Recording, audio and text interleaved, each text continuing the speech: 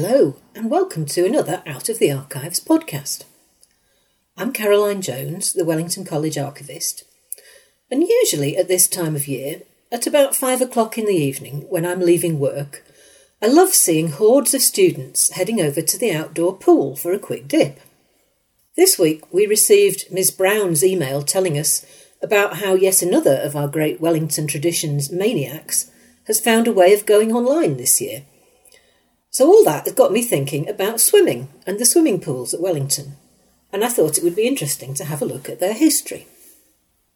When college was first being built in the 1850s, there was no pool and no lakes, just an area of marshy ground where the lakes are now. But by damming the stream in various places and a bit of excavation, a series of lakes were made, and the lowest of them, pretty much where the outdoor pool is now, was from the beginning designated as the bathing or swimming lake. By the way, I don't think it's a coincidence that in the 19th and earlier part of the 20th century, swimming was more commonly known as bathing, because at the time the facilities for actually washing oneself, particularly in college, were pretty rudimentary, so immersing yourself in a river or lake must have been seen as a handy way of getting clean. That said, I don't really think that the lake at Wellington at that time would have had the desired effect, because it was just that, a lake, and swimming in it must have been quite similar to swimming in Swan Lake, except perhaps a bit deeper, about 6 feet deep apparently.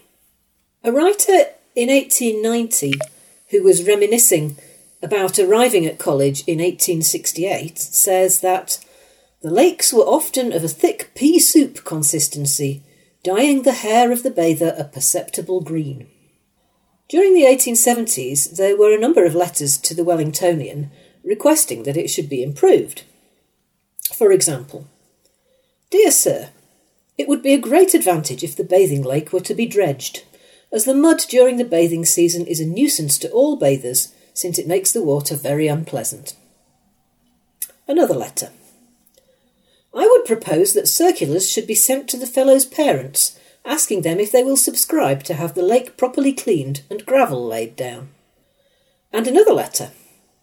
"I would suggest that a few water lilies be planted at the upper end of the bathing lake. They are said to cleanse water."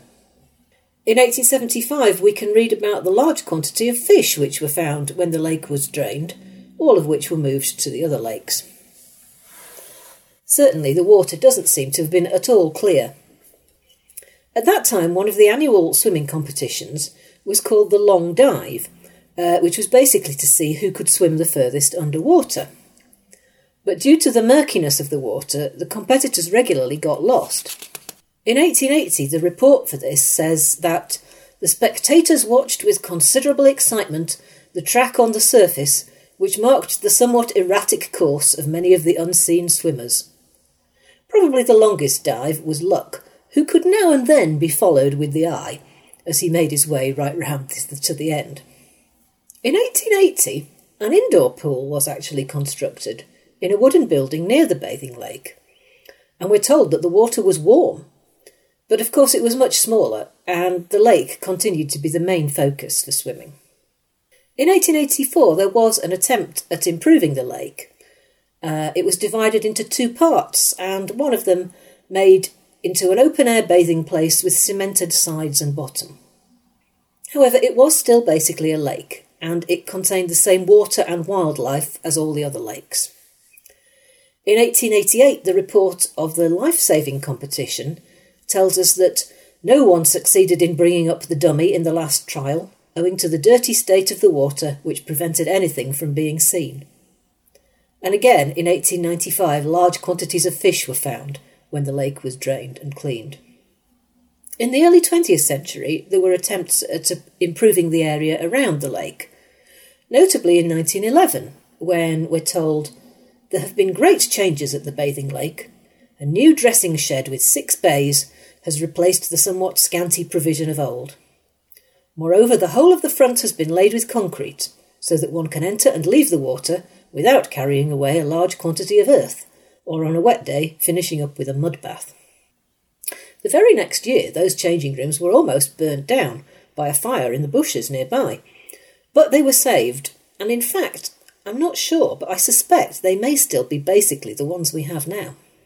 By the 1930s, people's expectations of what they wanted from a swimming pool had definitely moved on. Outdoor swimming and sunbathing were believed to have health-giving properties, and new clean concrete lidos and pools were being built across Britain. Meanwhile, Wellington still had its semi-concreted lake, suffering from nasty scum and green algae. In 1933, the school doctor declared it unfit for bathing and closed it. The small indoor pool had closed during the First World War, when the school couldn't afford to heat it, and never reopened. So, all in all, the time was ripe for a big improvement. So, 1934 saw the creation of the outdoor pool in the form that we see it now. Fully concreted, with a proper water filtration and chlorination system. It opened in 1935, and the Wellingtonian remarked on the improvement.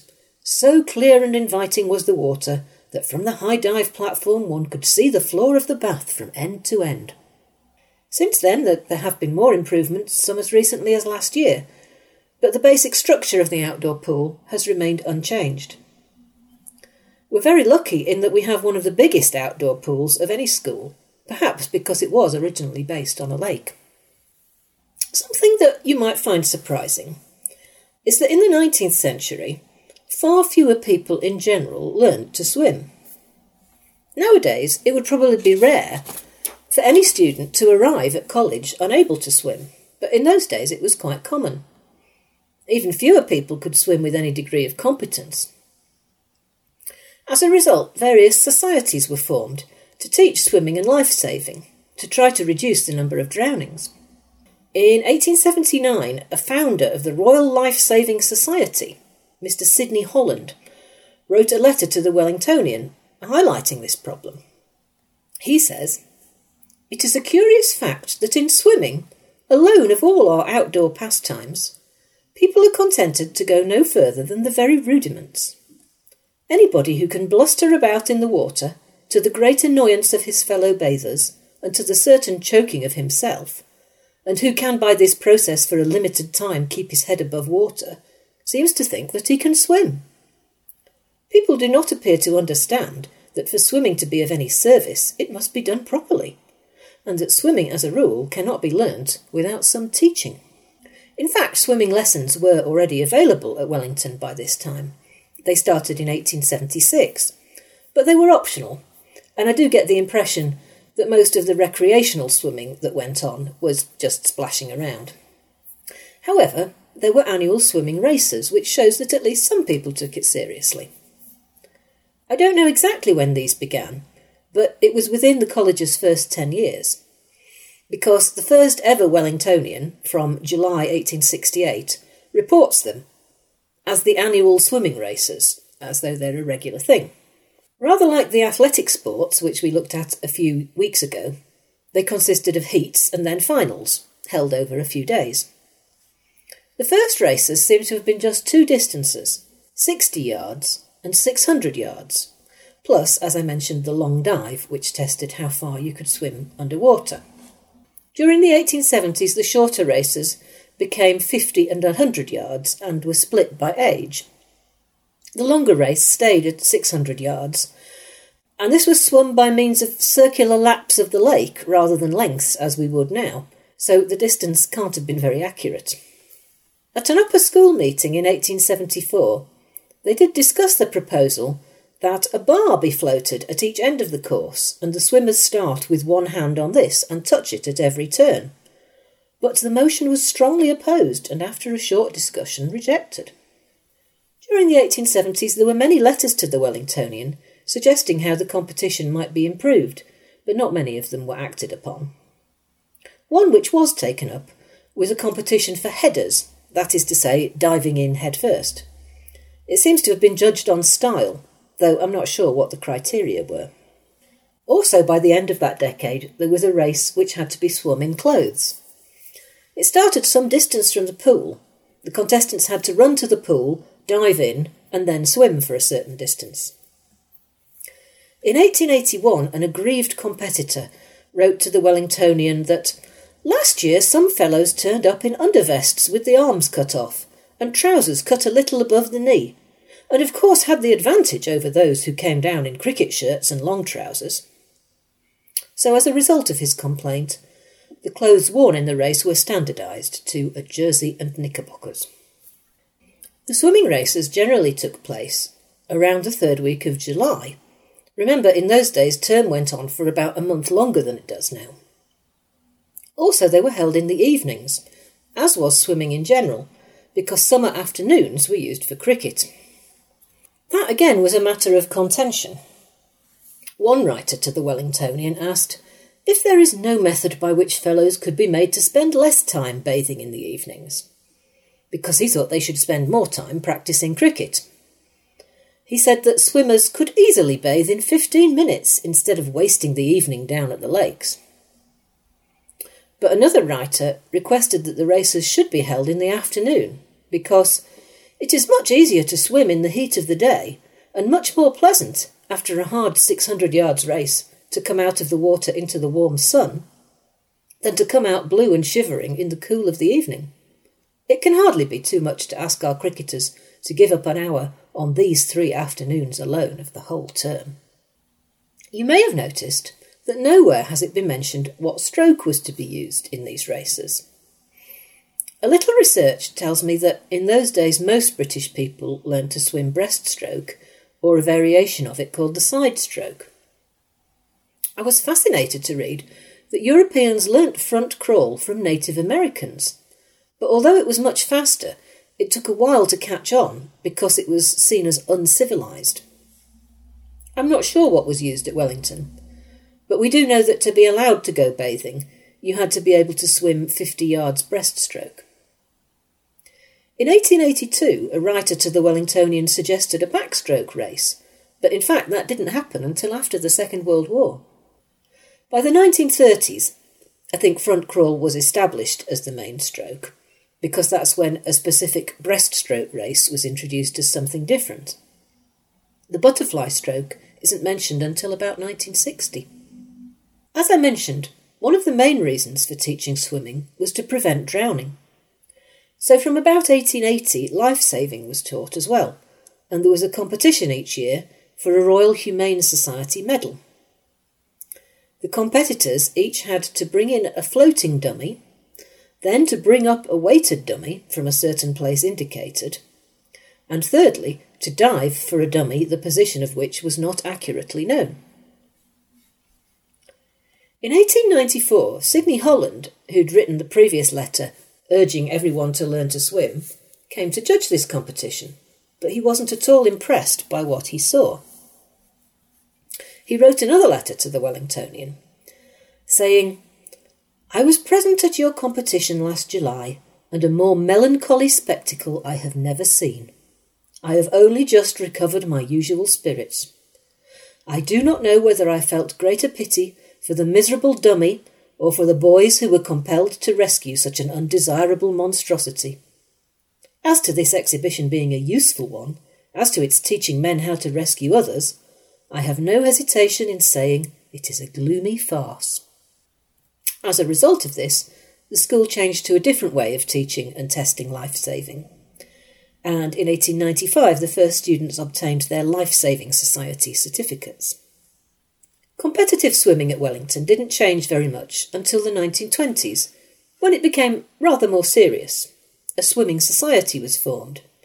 Its aims were to teach life-saving and to provide training for the better swimmers so that they could be more competitive. The first external swimming match against Bradfield was held in 1922, and after that, matches against other schools and army training colleges became quite regular. In the school swimming competition, relay races were introduced, along with a house cup awarded on points earned in all the swimming events. Again, as we saw with athletics, over the course of the 20th century, the focus of competition gradually changes from the internal races to competitions against other schools. By 1968, the yearbook remarked, "It is becoming clear that Wellington can more than hold its own against schools with similar outdoor baths, but that it is becoming increasingly difficult to compete successfully against schools with heated indoor facilities. Wellington students used circuit training on land to get fit before the season started, but they were still held back because for much of the year it was too cold to train in the pool, and we hadn't had an indoor pool since 1914. Another factor in this was that by this time the summer term started and finished earlier, much as it does now, so the water was that much colder. Gone were the days when the races could be held in the heat of July. In 1970, the Master announced on Speech Day that the Development Fund appeal would include plans for an indoor pool. Everyone was very pleased, but in fact it took another 10 years for the present Fisher Pool to materialise. It finally opened in September 1980. That year saw another milestone when Philippa Williams became the first girl to represent Wellington at swimming. She swam butterfly, I believe competing against boys. Since then, of course, both girls and boys swimming have become strong sports at college, but also swimming for recreation, what used to be known as the general bathe, has stayed popular and is a summertime favourite. I'm going to finish by drawing a few parallels between the past and the present. Firstly, of course, it's very sad that no one is enjoying our outdoor pool this year due to the lockdown. But this isn't the first time that swimming has been limited due to illness. In 1924, an outbreak of mumps at college meant that no one could bathe who might carry disease. And in 1931, the same thing happened with measles. At one stroke, half the school swimmers were forbidden all outdoor bathing until further notice, for the doctor took a firm stance. No one might bathe who had never had measles. Lastly, it's been great to be able to trace the Maniacs tradition back through the school's history. I don't know when morning swimming first started, but in 1880 a writer said that the changing shed is usually crowded in the hour before first lesson. In 1935 we read that there were record attendances at the before breakfast bathes. In 1959, this year the pool provided pleasure and relief from first thing in the morning to last thing at night. And in 1966, early morning bathers appeared in force. Maniacs, as we know it, began in the 1990s. In 1997, the yearbook printed the rules, which seemed to be just the same as they are today, and by 1999, Mars bars are mentioned as prizes. Last of all, I was pleased to find an early reference to another part of the tradition. In 1892, the school had to spend one term at a hotel in Malvern due to a diphtheria outbreak here, and they were able to use the hotel's swimming bath. A couple of years later, a student who had been there wrote to the Wellingtonian, "I should like to make a suggestion with respect to the early bathing next term. Those of us who were at Malvern may remember that for the trifling sum of 1 penny per cup, early bathers were enabled to warm their insides with a genial cup of cocoa, while their outside surfaces were still glowing from their swim. Is there any obstacle to the revival of this excellent institution? It seems to me that it is more desirable here than it was at Malvern, considering the relative distances between the dormitory and the bath." I don't know whether that writer ever got his morning cocoa. I suspect not. But perhaps he'd be pleased to know that 120 years later, Maniacs can warm their insides with hot chocolate on Fab Friday. That's all for now. I hope you'll be able to join me again in a couple of weeks for what will be my last podcast of this term.